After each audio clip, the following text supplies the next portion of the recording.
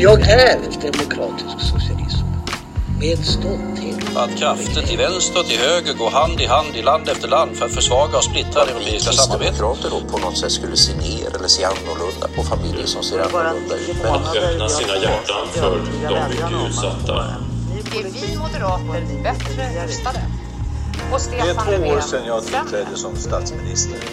Väljarna hade sett stora klyftor, fallande skolresultat och hög arbetslöshet och röstade bort den borgerliga regeringen. Hej Anna! Hej Louise! Hur har du det? Jo, men jag har det bra. Hur har du det själv? Jo, alldeles utmärkt. Men det är ju lite ovant att lämna hemmet och möta människor in real life. Ja, men det är därför jag mår så otroligt bra. Alltså, jag har det jättebra hemma. Min man, våra barn, vi har det jättemysigt. Men det är ganska gott att få träffa andra människor också. Ja, idag har jag på mig lite smink och högklackade skor. Ja, men jag vet! Det är så himla härligt att få sminka sig.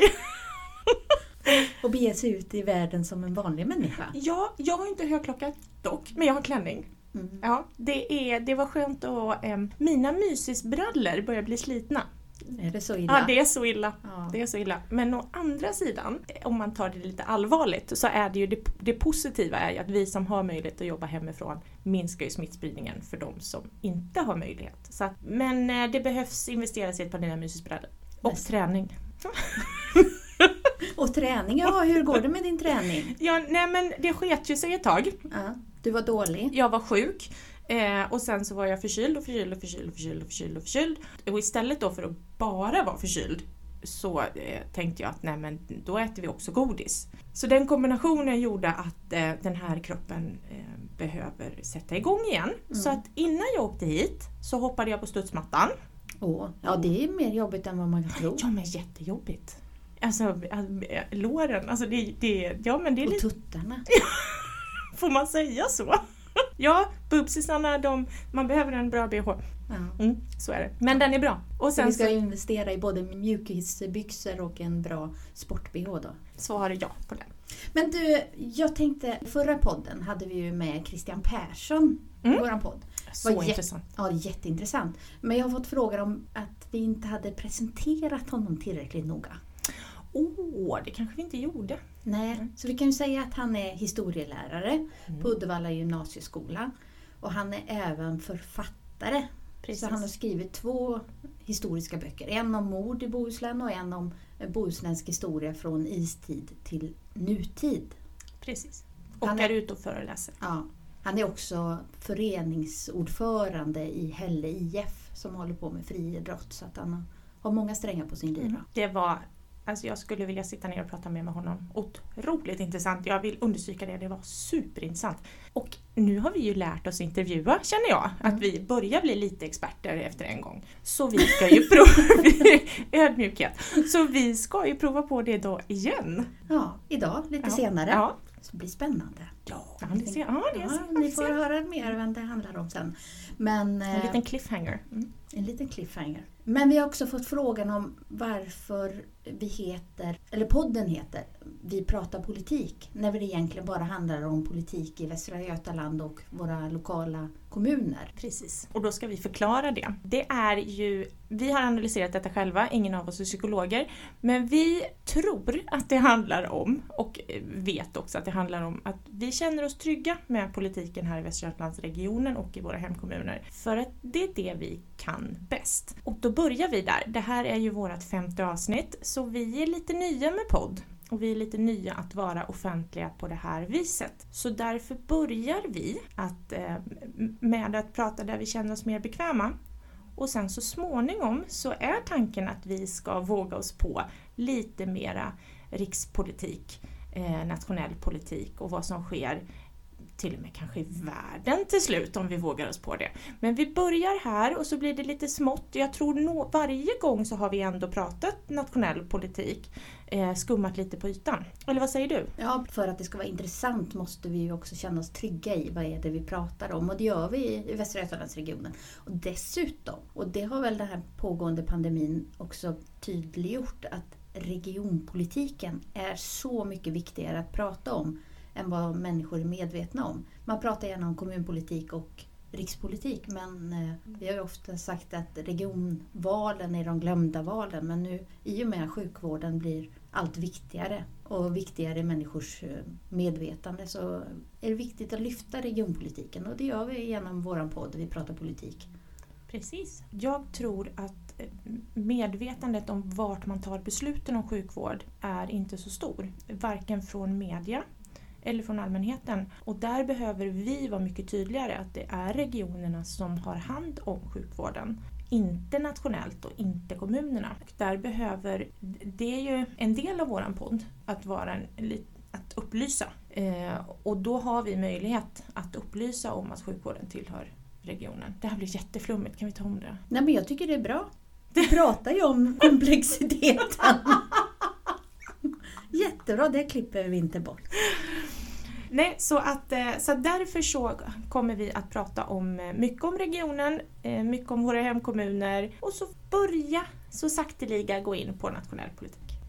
Det lovar vi. Ja, det lovar vi. Vi fick ju ett mejl för ganska länge sedan om att man ville ha med någon som vi kunde intervjua och då sa vi nej, vi väntar lite med det. Och nu så har vi både förra podden och denna podden kommer vi ju ringa upp en person. Men jag kan säga i min hemkommun Uddevalla så är det också lite kaotiskt just nu. Inte bara på grund utav pandemin. Där hade man ju stängt en arbetsplats för att man saknade skyddsmaterial. Men vi har ju också, vi ska anställa en ny chef för samhällsbyggnadsförvaltningen. Och där gick förste vice ordförande ut med ett sms till den som är tänkt att anställas. Att inte kommunens politiker var överens om att denna personen skulle anställas. Oj. Så det är lite kaotiskt där. Det förstår jag. Och den förra samhällsbyggnadschefen fick ju gå på dagen. Fy vad tråkigt. Ja. Det är sånt här som hela tiden händer i kommuner, men likväl lika tråkigt. Och det var ju för någon vecka sedan stod det om en grannkommun Färgelanda där politiker har tagit fram en svart lista på vilka tjänstepersoner som man vill bli av med och sådär. Så nej, det är mycket tråkigheter också. Nej, det där är inte. Det är inte vad vi politiker ska syssla med. Vi anställer inte tjänstestab. Så är det. Men du Anna, hur påverkas vi av den här pågående pandemin? Jag funderar på, man säger corona, det är ju viruset. Ja. Säger man covid eller hur uttalar man det? Covid-19? Jag tror att det är jag har hört olika sätt att uttala det på. Covid, det uttalas nog på båda sätt. Så inget är fel, tror jag. Men jag kan ha fel. Jag sitter ju med Sahlgrenska och är rådgivare där. Och där säger de inte ens covid-19 utan de säger inte ens covid-19 eller covid-19 utan de säger bara covid. Jag har hört även det är ännu coolare. Ja, covid-19. Covid-19, och jösses, så nu går vi framåt. Vad jag har förstått så är det ju, man säger i alla fall inte corona längre. Det har man ju frångått för att specificera exakt vilket virus det är. Och det är ju väl bra i och med att vi har förstått att coronaviruset har ju funnits i olika versioner. Ebola eller MERS eller SARS. Ja. Och återkommer med jämna mellanrum. Och det är väl det de är lite oroliga för, att den här kommer också att återkomma i höst. Att mutera sig. Man vet ingenting med säkerhet, och det här är bara vad man gissar och tror från vetenskapen. Men man förbereder ändå sjukvården på det. Men det hörde jag från Island att man hade ju kunnat se var människor blivit smittade för att det ändå så fanns någon mutation i coronaviruset. Ja, så är det. Och det som är positivt är att om jag har förstått det rätt så blir den svagare. Ju fler den här enskilda viruset smittar så blir den svagare ju längre ifrån originalkällan man kommer. Det tyckte jag var väldigt skönt att höra. Men vad som är positivt och vad som är negativt i en sån här kris, det finns ju få positiva saker naturligtvis i en kris och en pandemi. I en kris så kommer det fram både dåliga och bra sidor hos människor. Och jag tror inte att folk är införstådda med sin roll som man har i samhället och hur mycket det påverkar. Exempelvis om du skriver någonting på Twitter eller i Facebook eller sociala medier. Hur mycket det kan påverka. När du går ut med någonting negativt och när du kritiserar, ibland utan grund och ibland med grund, hur du uttrycker det och vilket tillfälle du väljer att säga det påverkar andra människor otroligt mycket och sår frön av tvivel. Och det tycker jag mig ha märkt att nästan alla har betett sig otroligt fantastiskt i den här krisen. Jag är djupt imponerad av samhället i stort. Hur väl vi beter oss mot varandra. Men sen så finns det några som jag har blivit besviken på. För att man väljer en kris att ta upp saker och säga saker som sår som sagt frön av tvivel och får människor att bli ledsna. Och det tycker jag är tråkigt. Och jag skulle vädja... Kopplat alltså till corona? Kopplat till corona och kopplat till den krisen vi är i. Om det är ekonomiska frågor eller om det är i sjukvårdsfrågor. Så jag skulle vilja vädja till att alla inser sin egen roll. När du skriver på Facebook, vad får det för genomslag? Om du skriver att allting kommer att braka söderöver och bli trist och tråkigt och en ny Armageddon. Är det verkligen det budskapet som vi behöver ge mänskligheten just nu? Då blir det ju liksom som en profetia som uppfylls om man hela tiden säger att det blir katastrof. Då blir människor inställda på att... Ja, det skapar rädsla. Och det tror jag inte vi behöver just nu. Och rädsla kan skapa ilska. Och det följer med massa dumt i det. Så jag skulle vilja vädja till att man är lite mer rädda om varandra och framför allt på sociala medier. I media överlag, vad man skriver. Man ska inte skicka sms till nyanställda samhällsbyggnadschefen. Nej, men det är väl i krisen som man testas. Man vet ju inte riktigt hur man själv reagerar förrän katastrofen eller katastrofkänslan finns över en. Så är det. Det är därför det är så viktigt att man innan man trycker på sändknappen på Facebook att man försöker att fundera på kommer det här och verkligen att hjälpa till eller är det här, kan jag ha de här tankarna för mig själv och kanske bara skriva dem till mina närmaste vänner. Ja, men det är sant. Nej, men jag tänker på det drevet som har varit mot Anders Tegnell. Alltså, är det verkligen värdigt att bete sig på det sättet? Men det är ju lite roligt att se hur, när man ser på morgonnyheterna, hur övriga världen pekar på Sverige och säger att de fattar inte, de kommer gå mot en katastrof och sådär. Och nu när andra länder som har haft allting nedstängt, Spanien där barnen inte fått gått ut och leka på en månad och nu helt plötsligt ska de få gå ut och nu ser man ju, nej men Sverige var lite försiktigare, vi hade inte lika nedstängt samhälle. Och det blev inte så katastrofalt som man förutspådde, utan nu pekar man på Sverige och säger ja, men de kanske hade lite rätt, för det gäller ju också att vara uthållig. Det är ju det är den här uthålligheten. Och sen är det olika förutsättningar. I Sverige så bor vi inte så tätt befolkat som man gör i mycket av resten av världen.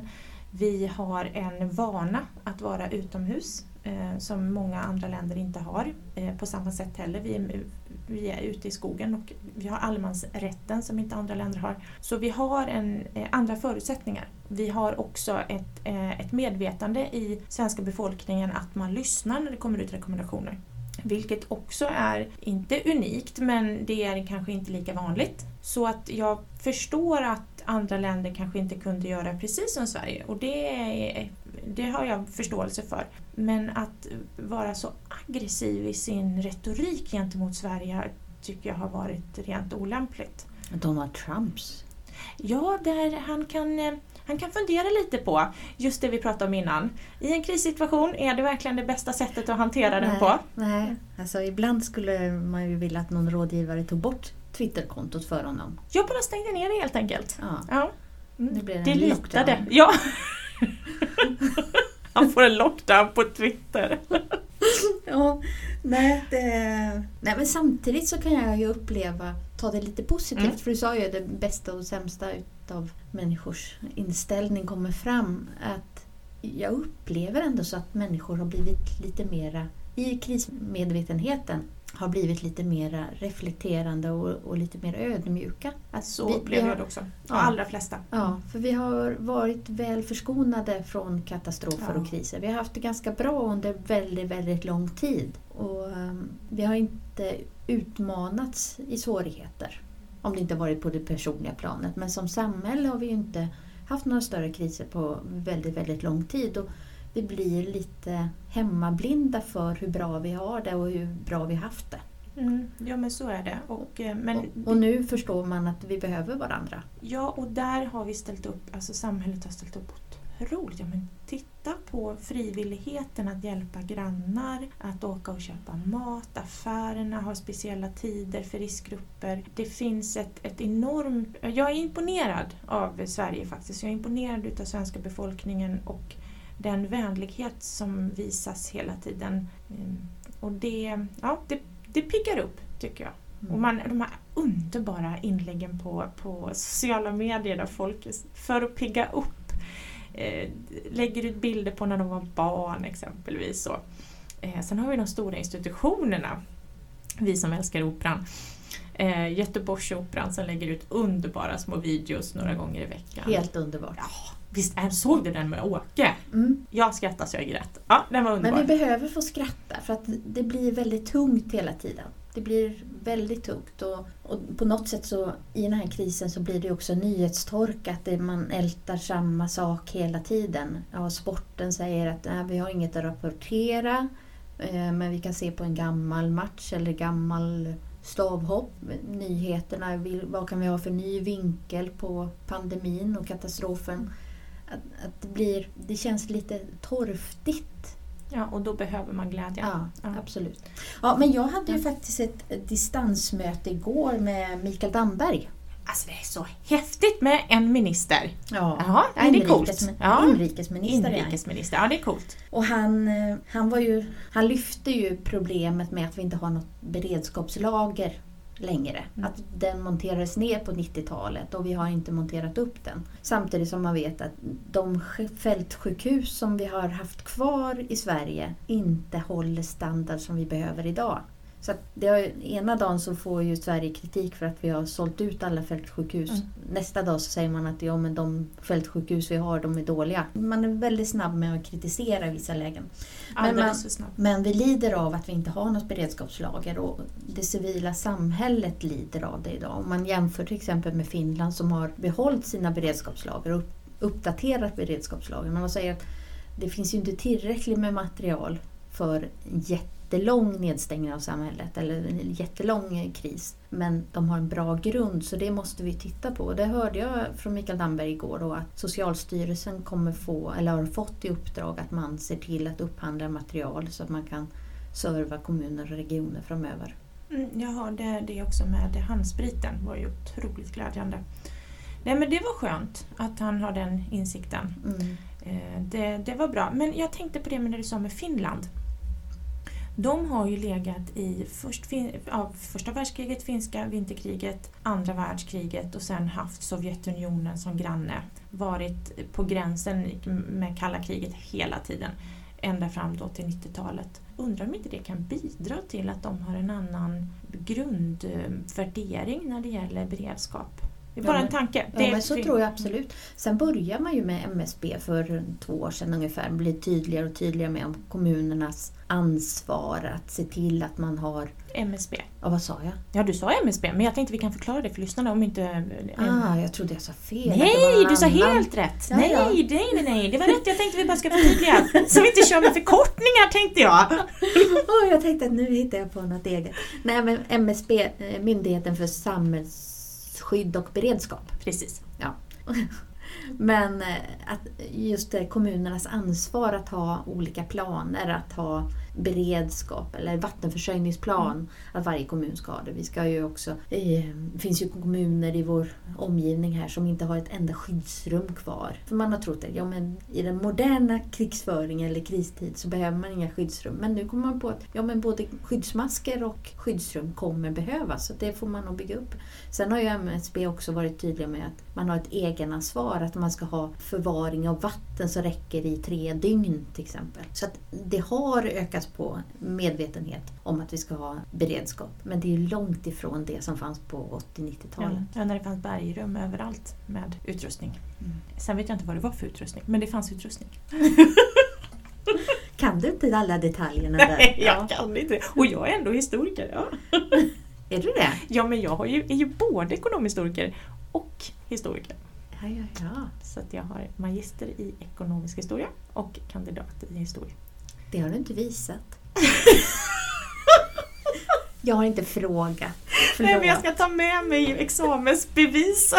Jag tror det. Men jag är anmäld till en historiekurs i sommar. Om häxor. Ja, men det såg jag. Ja, så superspännande. Jag hoppas jag kommer in på den. Ja. Och den ser lite dramatisk och töntig ut kanske på titeln. Men innehållet när man läste om vad den handlar om känns jättespännande. Och det är varför blev det en häxjakt? Varför mördade man 40 000 kvinnor under den här häxperioden? Av vilken anledning bestämde man sig för att kvinnor var ett sånt hot för samhället? Bra. Ja. Men jag hörde här, var det på Island, där var det inte lika många kvinnor som blev dömda för häxeri, utan det var mer män. Jaha, det visste jag inte ens om. Jo, det hörde jag här för ett tag sedan. Wow. Men det var spännande, för man säger ju ibland att man bedriver häxjakt på olika människor. Ja. Och så är det ju ibland, att ibland när mobben börjar gå. Exakt, och det sätter igång. Så spelar det ingen roll vilken sanning som egentligen finns bakom. Utan det är precis som att ryktena får eget liv. Och då är det bara det som gäller.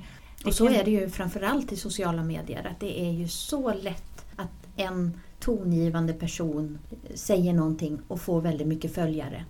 Ja, men så är det, precis är det. Vi pratar ju mycket i politik, någonting som heter bildsättning. Vilken bild vill vi sätta av det här beslutet som är taget, eller vilken bild vill vi sätta av den här problematiken? Eller, ja, bildsättningen är väldigt viktig. Jag tror media pratar om det betydligt mycket mer än vad vi gör till och med. Och det är någonting som gemene man kanske inte pratar om, vad man vill ha för bildsättning, men det är någonting som vi pratar om hela tiden. För just det, blir det fel bildsättning, alltså kommer det fram på fel sätt, då har man svårt sen att få tillbaka till att säga, men det handlar ju faktiskt om det här. Det handlar om A, det handlar inte om C och F som nu framkommer. Och det är någonting vi jobbar jättemycket med. Alla partier och alla institutioner tror jag, men även, jag kan tänka mig PR och sånt, jobbar med det också, marknadsföring. Vilken bild vill man ha på en produkt? Ja. Kan tänka mig att det är precis samma tänk där. Men i alla fall, jag ska läsa om häxor. Som sagt, det låter lite suggestivt och märkligt, men det är en ren historia om varför man valde att förfölja ett visst. Och jag skulle vilja läsa den också, den kursen. Ja, och det är en sån här sommarkurs, den är ju bara 5 veckor. Så, när jag ska snickra altan i sommar. Härligt. Ja, du men kan så komma är hem det. till mig. Skulle jag skolat om mig i livet så skulle jag nog vilja bli snickare. Är det sant? Ja. För vi ska bygga en altan. Men vi tänkte ta den nästa år. Så 2021 är du välkommen hem. Ja, men det är bra. För då har jag hunnit bygga en altan 2020. Ja, kan du öva 2020. Och sen kan du komma hem till oss. Jag bjuder på mat som min man bjuder på. Ja, jag är trevlig intill. Ja. Men du, det är ju jättespännande. Vin intill. Får man säga det? Nej, det får man inte heller säga. Nu pratar vi både bubs och vin. Ja. Nej, men visst är det spännande att du och jag är ju ganska utåtriktade och ganska sociala. Ja. Att många gånger har man ju fått höra att men du kommer klara dig bra i livet. Du kommer få jobb bara för att du är så social och har social kompetens. Ja, och sen kommer man på ett anställningsintervju, för ofta har jag ju fått komma i alla fall dit. Och så får jag inte jobbet. Trots min sociala kompetens. Vad gick fel? Ja. Sen anställer de någon annan som inte är lika bubblig och har denna positiva livssyn. För vi är ju oerhört anställningsbara. Ja, men jag tycker det också. Och det var lite hint. Någon känner att de vill... Hint. Ja. LinkedIn. Ja. Nej, så är det inte. Vi är ganska nöjda med våra... De här nöjda. hörlurarna, Louise. Ja, Anna. Ja, jag har för litet huvud. Ja. Du som är historiker i frenologins värld så mätte man ju skallen. Och hade man en liten skalle så ansågs man ha också en liten hjärna. Och hörlurarna passar väldigt bra på mig. Hint igen.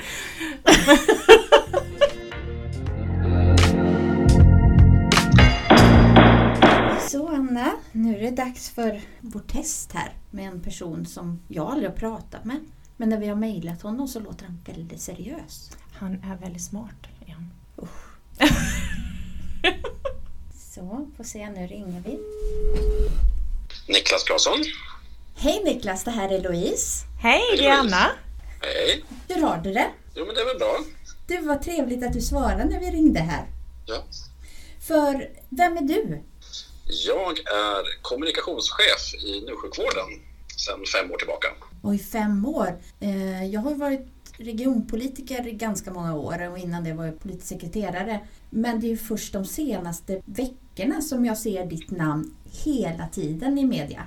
Ja, precis. Jag brukar nog synas i media ganska ofta för sig, men inte så mycket som det är nu eftersom alldeles innan du ringde upp här så har jag pratat både med ett par tidningsredaktioner och en radiostation bara de senaste 20 minuterna. Ja, det är en hel del att göra nu i pandemittider. Ja, men så är det. Det är sjukvården är ju alltid i fokus i media, men kanske speciellt nu. Och det är ju dels väldigt förståeligt, men det är också väldigt spännande att vara i en verksamhet som verkligen står i centrum, där vi verkligen blir uppmärksammade för det stora arbete som görs inom sjukvården. Det förstår jag, absolut.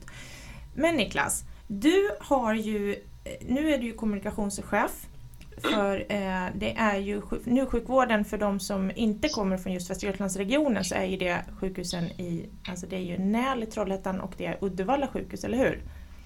Precis, vi har delat in sjukhusvården i Västra Götalandsregionen i 5 sjukhusförvaltningar. Och då är Sahlgrenska i Göteborg den största och sen är NU-sjukvården den näst största, kan man säga. Mm. Och, men innan dess, du har ju en spännande historia, för du har en bakgrund som vi. Jo, men lite så. Ja. I och för sig nu ganska många år sedan, men jag har en bakgrund som jag har jobbat som politisk rådgivare, inte i Västra Götalandsregionen, men i riksdagen och i regeringskansliet och i Europaparlamentet. Så jag har jobbat mycket med politik och politiker genom åren. Så att idag jobbar jag också mycket med politiker, men då som tjänsteperson. Så att jag började min dag idag med ett par timmar med beredningsmöte med presidiet i styrelsen för NU-sjukvården till exempel. Så att, och det är väldigt nyttigt så att säga, för min del att ha bakgrunden att känna till vad som logiken är i den politiska världen när vi möts. Ja, för det här är ju så spännande och det är ju en av anledningarna till att vi vill prata med dig, för vi har ju så många frågor till dig. Men en av dem är ju just de här rollerna som vi sitter på. För vi 3 sitter ju på 3 olika stolar om vi tar regionen. Mm. Jag som politiker. Ja, och jag som politisk rådgivare.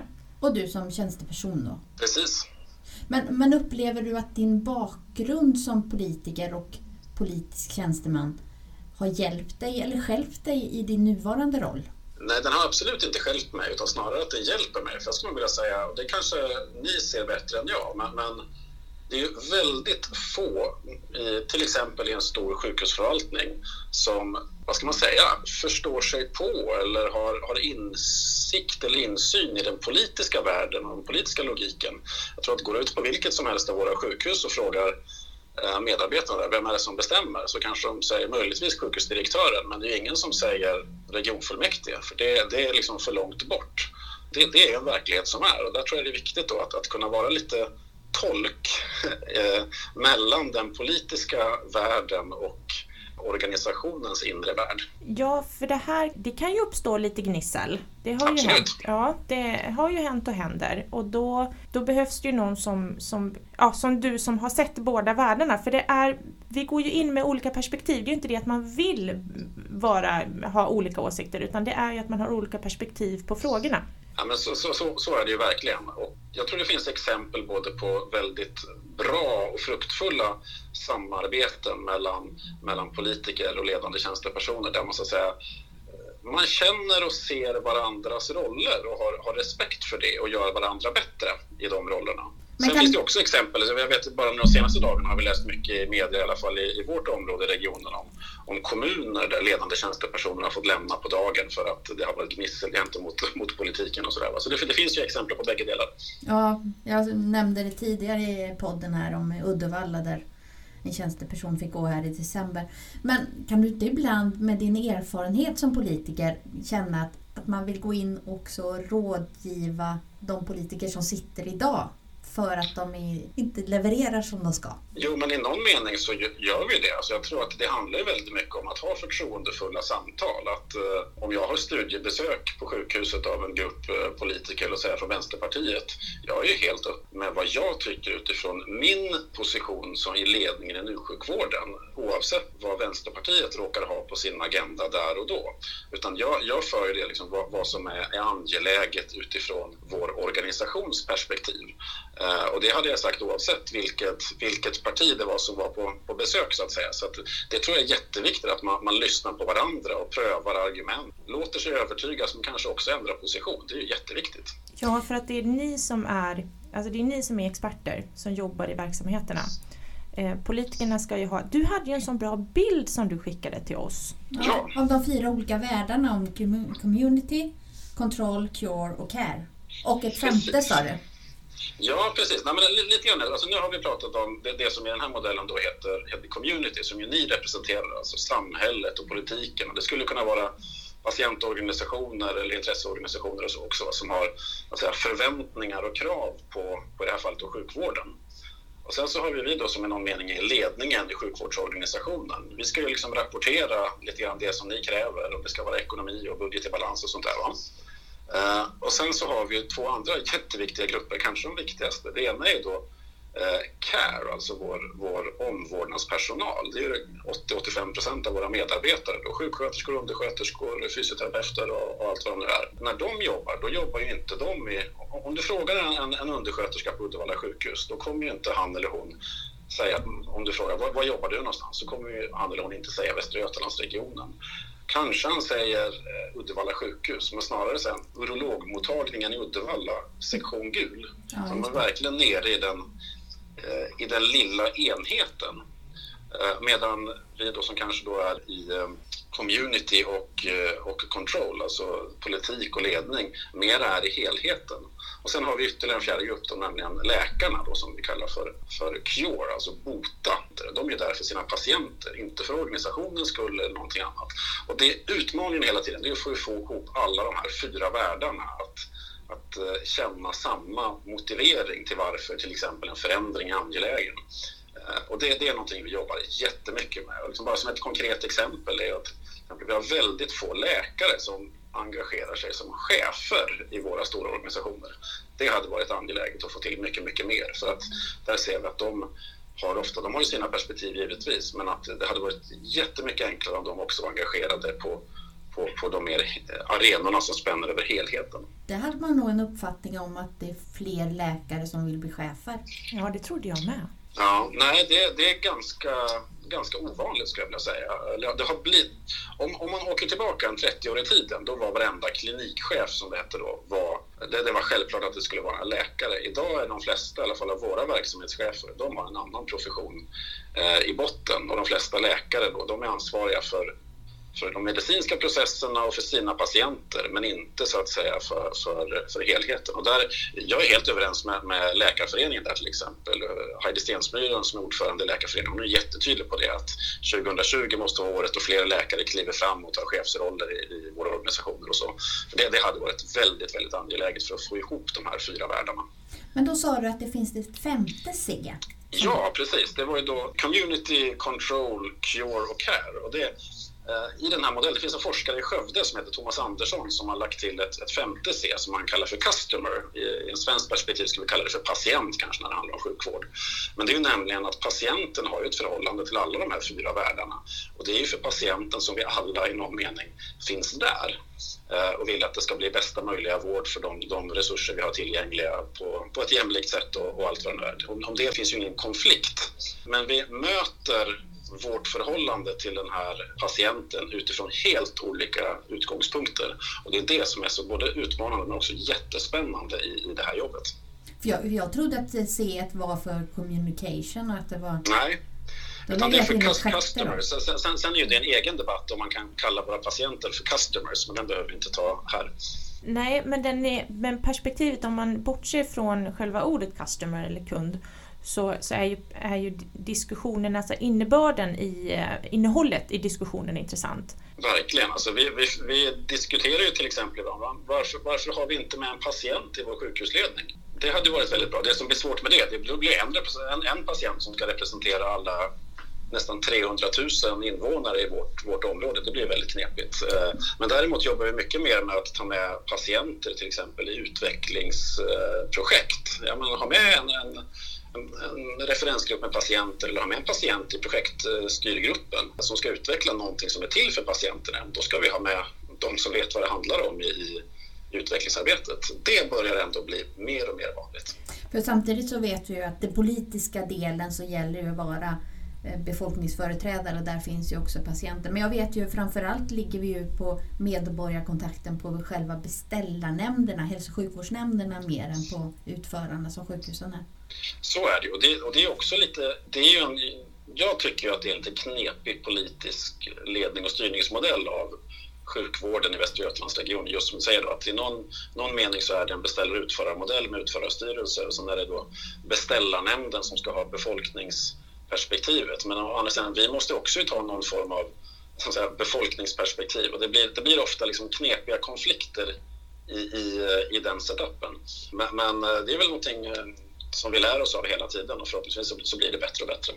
Niklas, i kölvattnet av pandemin, mycket positivt händer i sjukvården. Vi kan se samarbete med mobila teamen fungerar otroligt väl. Det är mycket positivt som händer, även om det är väldigt mycket tungt naturligtvis. Men avdelningar hjälper varandra som tidigare har svårigheter att samarbeta, där det helt plötsligt nu fungerar. Man ser förbi sina små gnisselproblem som man tidigare haft. Och det är nu egentligen vi har möjlighet i en sån här kris att kanske se hur vill vi ha sjukvården framöver. Alltså det är nu vi kan börja med de här visionerna och de stora penseldragen som man alltid vill göra men som väldigt sällan sker. För att man är så fast i gamla rutiner och gammal kultur kan jag uppleva. Jag vet inte hur du ser, men att nu kanske det är läge att börja fundera lite på hur vill vi faktiskt ha sjukvården? Och är det läge att förändra så kanske det faktiskt är läge efter en sån här kris. Jo, men det tror jag. Jag tror att just nu så trampas det upp jättemycket stigar inom svensk sjukvårds olika organisationer som kommer vara jättevärdefulla i åren framöver. Just för att man lär sig vad som finns. Alltså, när jag började jobba på sjukhuset så blev jag jätteförvånad. Jag kunde besöka medarbetare på en enhet och så frågade vägg i vägg här, vad håller de på med där? Ja, det har vi ingen aning om. Men nu helt plötsligt så går man ju, det är ju medarbetare som har jobbat med någonting helt annat under många, många år som nu snabbt utbildar sig för att kunna hjälpa till i intensivvården till exempel. Att vi har ju haft utmaningar till exempel varje sommar när medarbetare ska ha semesterledigt, men att få till den här typen av rörelse som vi får till nu, det har vi aldrig sett dess like av. Så det är jättespännande. Så jag tror att det finns mycket som vi kommer ha med oss framöver av det. Och även som du säger då med förändringskraft, att genomförandet av nya arbetssätt går väldigt mycket snabbare när det finns en väldigt tydlig sån här sense of urgency som man säger att ja, men här är det verkligen, nu är det på riktigt, nu måste vi göra någonting. Ett beslut i regionfullmäktige, det är liksom inte lika kraftfullt som när man ser att hela världen tittar i en riktning och fokuserar på att lösa ett gemensamt problem.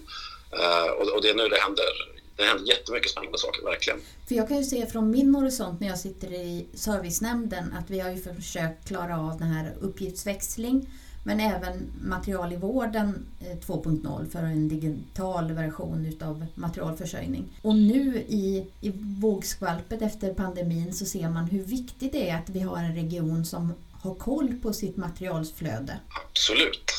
Och där har jag inledningsvis i den här händelsen också jobbat mycket med just den här samordningsfrågorna kring skyddsutrustning och annat. Och det är ju en jätteproffsig organisation vi har i regionservice just för att hantera de här frågorna som vi ska vara jättestolta över. Verkligen. Men när du pratar om de här 4 olika världarna inom sjukhuset, för där har vi ju känt lite frustration över att vi fattar ett beslut avlägset i regionfullmäktige eller i regionstyrelsen, men det kommer inte ut effekterna på sjukhuset. Så för mig var det väldigt bra när jag fick höra den här modellen av 4 olika världar inom sjukhuset. Men frågan är ju, hur jobbar man på sjukhusen? För det är olika förvaltningar som finns inne på sjukhusen också. Hur jobbar man för att få till en förändring? Hur jobbar man med att få till information. Olika förvaltningar och också en kultur med de här 4 världarna med community control. Ja, jag tror väldigt mycket handlar om att det måste vara ett väldigt tydligt och nära ledarskap. Jag tror vi har jättemånga jätteduktiga chefer. Och det som vi skulle behöva satsa ännu mer på just i den gruppen, det är just att chefen som drivare av förändring. Jag tror att väldigt många av våra chefer, de är jätteduktiga på att motivera medarbetare, på att förvalta den organisation vi har. Men att sälja in nya förändringsidéer, det kan tyvärr gå lite för långsamt ibland. Jag tror en orsak kan vara det märker jag då som inte har jobbat inom sjukvården tidigare när jag började det här jobbet, att det är väldigt få som jobbar på sjukhus i Sverige som har jobbat på andra platser än just sjukhus i Sverige. Man kanske har jobbat på andra sjukhus, men i stort sett alla sjukhus i Sverige är organiserade på ungefär samma sätt och jobbar på ungefär samma sätt. Det vill säga att det är väldigt få som tar med sig idéer och arbetssätt och metoder och innovationer från andra ställen. Och där tror jag vi behöver tänka till. Liksom, hur kan vi korsbefrukta innovationer som kanske sker på helt andra arenor, inom industrin eller inom skolans värld eller annat, och med det som är inom sjukvården. Där finns det jättemycket att göra. Ja, det där var ju intressant också. Jag har sett att ni på NU-sjukvården är ju väldigt aktiva på Instagram. Ni lägger ut mycket där, vilket är roligt att följa. Och framför allt nu i pandemins kölvatten här så är det är så lätt att se hur ni agerar på de olika avdelningarna. Och det är ett samhällsansvar som är fantastiskt, för att människor som inte kan någonting om sjukvård får några korta ord om att det ändå fungerar. Och det är så guld värt. Jag vill ge tummen upp på det. Ni och övriga sjukhusgrupper, ni är fantastiska på det verkligen. Det hjälper till. Det är jättekul att höra. Och då ska jag ändå säga att mycket av de vi har för ögonen när vi jobbar med den typen av kommunikation i sociala medier, det kan låta lite förvånande, men det är faktiskt våra egna medarbetare. För de flesta av våra medarbetare, i deras vardag helt enkelt, man har inte den tiden att sitta ner framför en dator och läsa vad som skrivs på intranätet, och det är annat som är mer angeläget i arbetsvardagen. Och då är till exempel Instagram en jätteviktig kanal för att nå ut till våra medarbetare. Då tänker jag framförallt på dem i den här care-rutan som vi pratar om nu. Alltså våra sjuksköterskor och undersköterskor, alltså 85% av våra medarbetare, för att få en ökad helhetsförståelse. Vad händer i de andra delarna av sjukhuset? Vad är vårt bidrag till helheten? Och vad är helheten? Det är jätteviktigt att jobba med det för att det ska bli en större begriplighet och förståelse för varför man gör de val som vi gör. Ja, och då tillbaka till där vi började med våra roller från politikens håll och din roll som politisk tjänsteman. Inte som politisk tjänsteman. Nej, förlåt. Som icke-politisk tjänsteman ska det vara där. Att det är det här som är så... För Louise, du ställde frågan om Niklas inte rådgör. Om du hjälper styrelsen, du hjälper politikerna. Ja, och det är ju precis det som vi behöver. Vi behöver ju expertkunskaperna från er som sitter där inne för att ni ska utföra, nu är det så här vad och hur-frågor, det är grundläggande politikutbildningen. Att vi tar fram var vi vill gå någonstans, den visionära biten. Vi vill att samhället ska se ut på det här sättet. Och det är ni som ska utföra det som politiken beslutar. Precis. Och kommunicera det som ja, precis. Och det är det här det svåra är. Och det här kan jag tänka mig att det är svårt för dig. Och ett otroligt spännande jobb att kommunicera ut det både till de anställda och till allmänheten. Nej, men visst är det.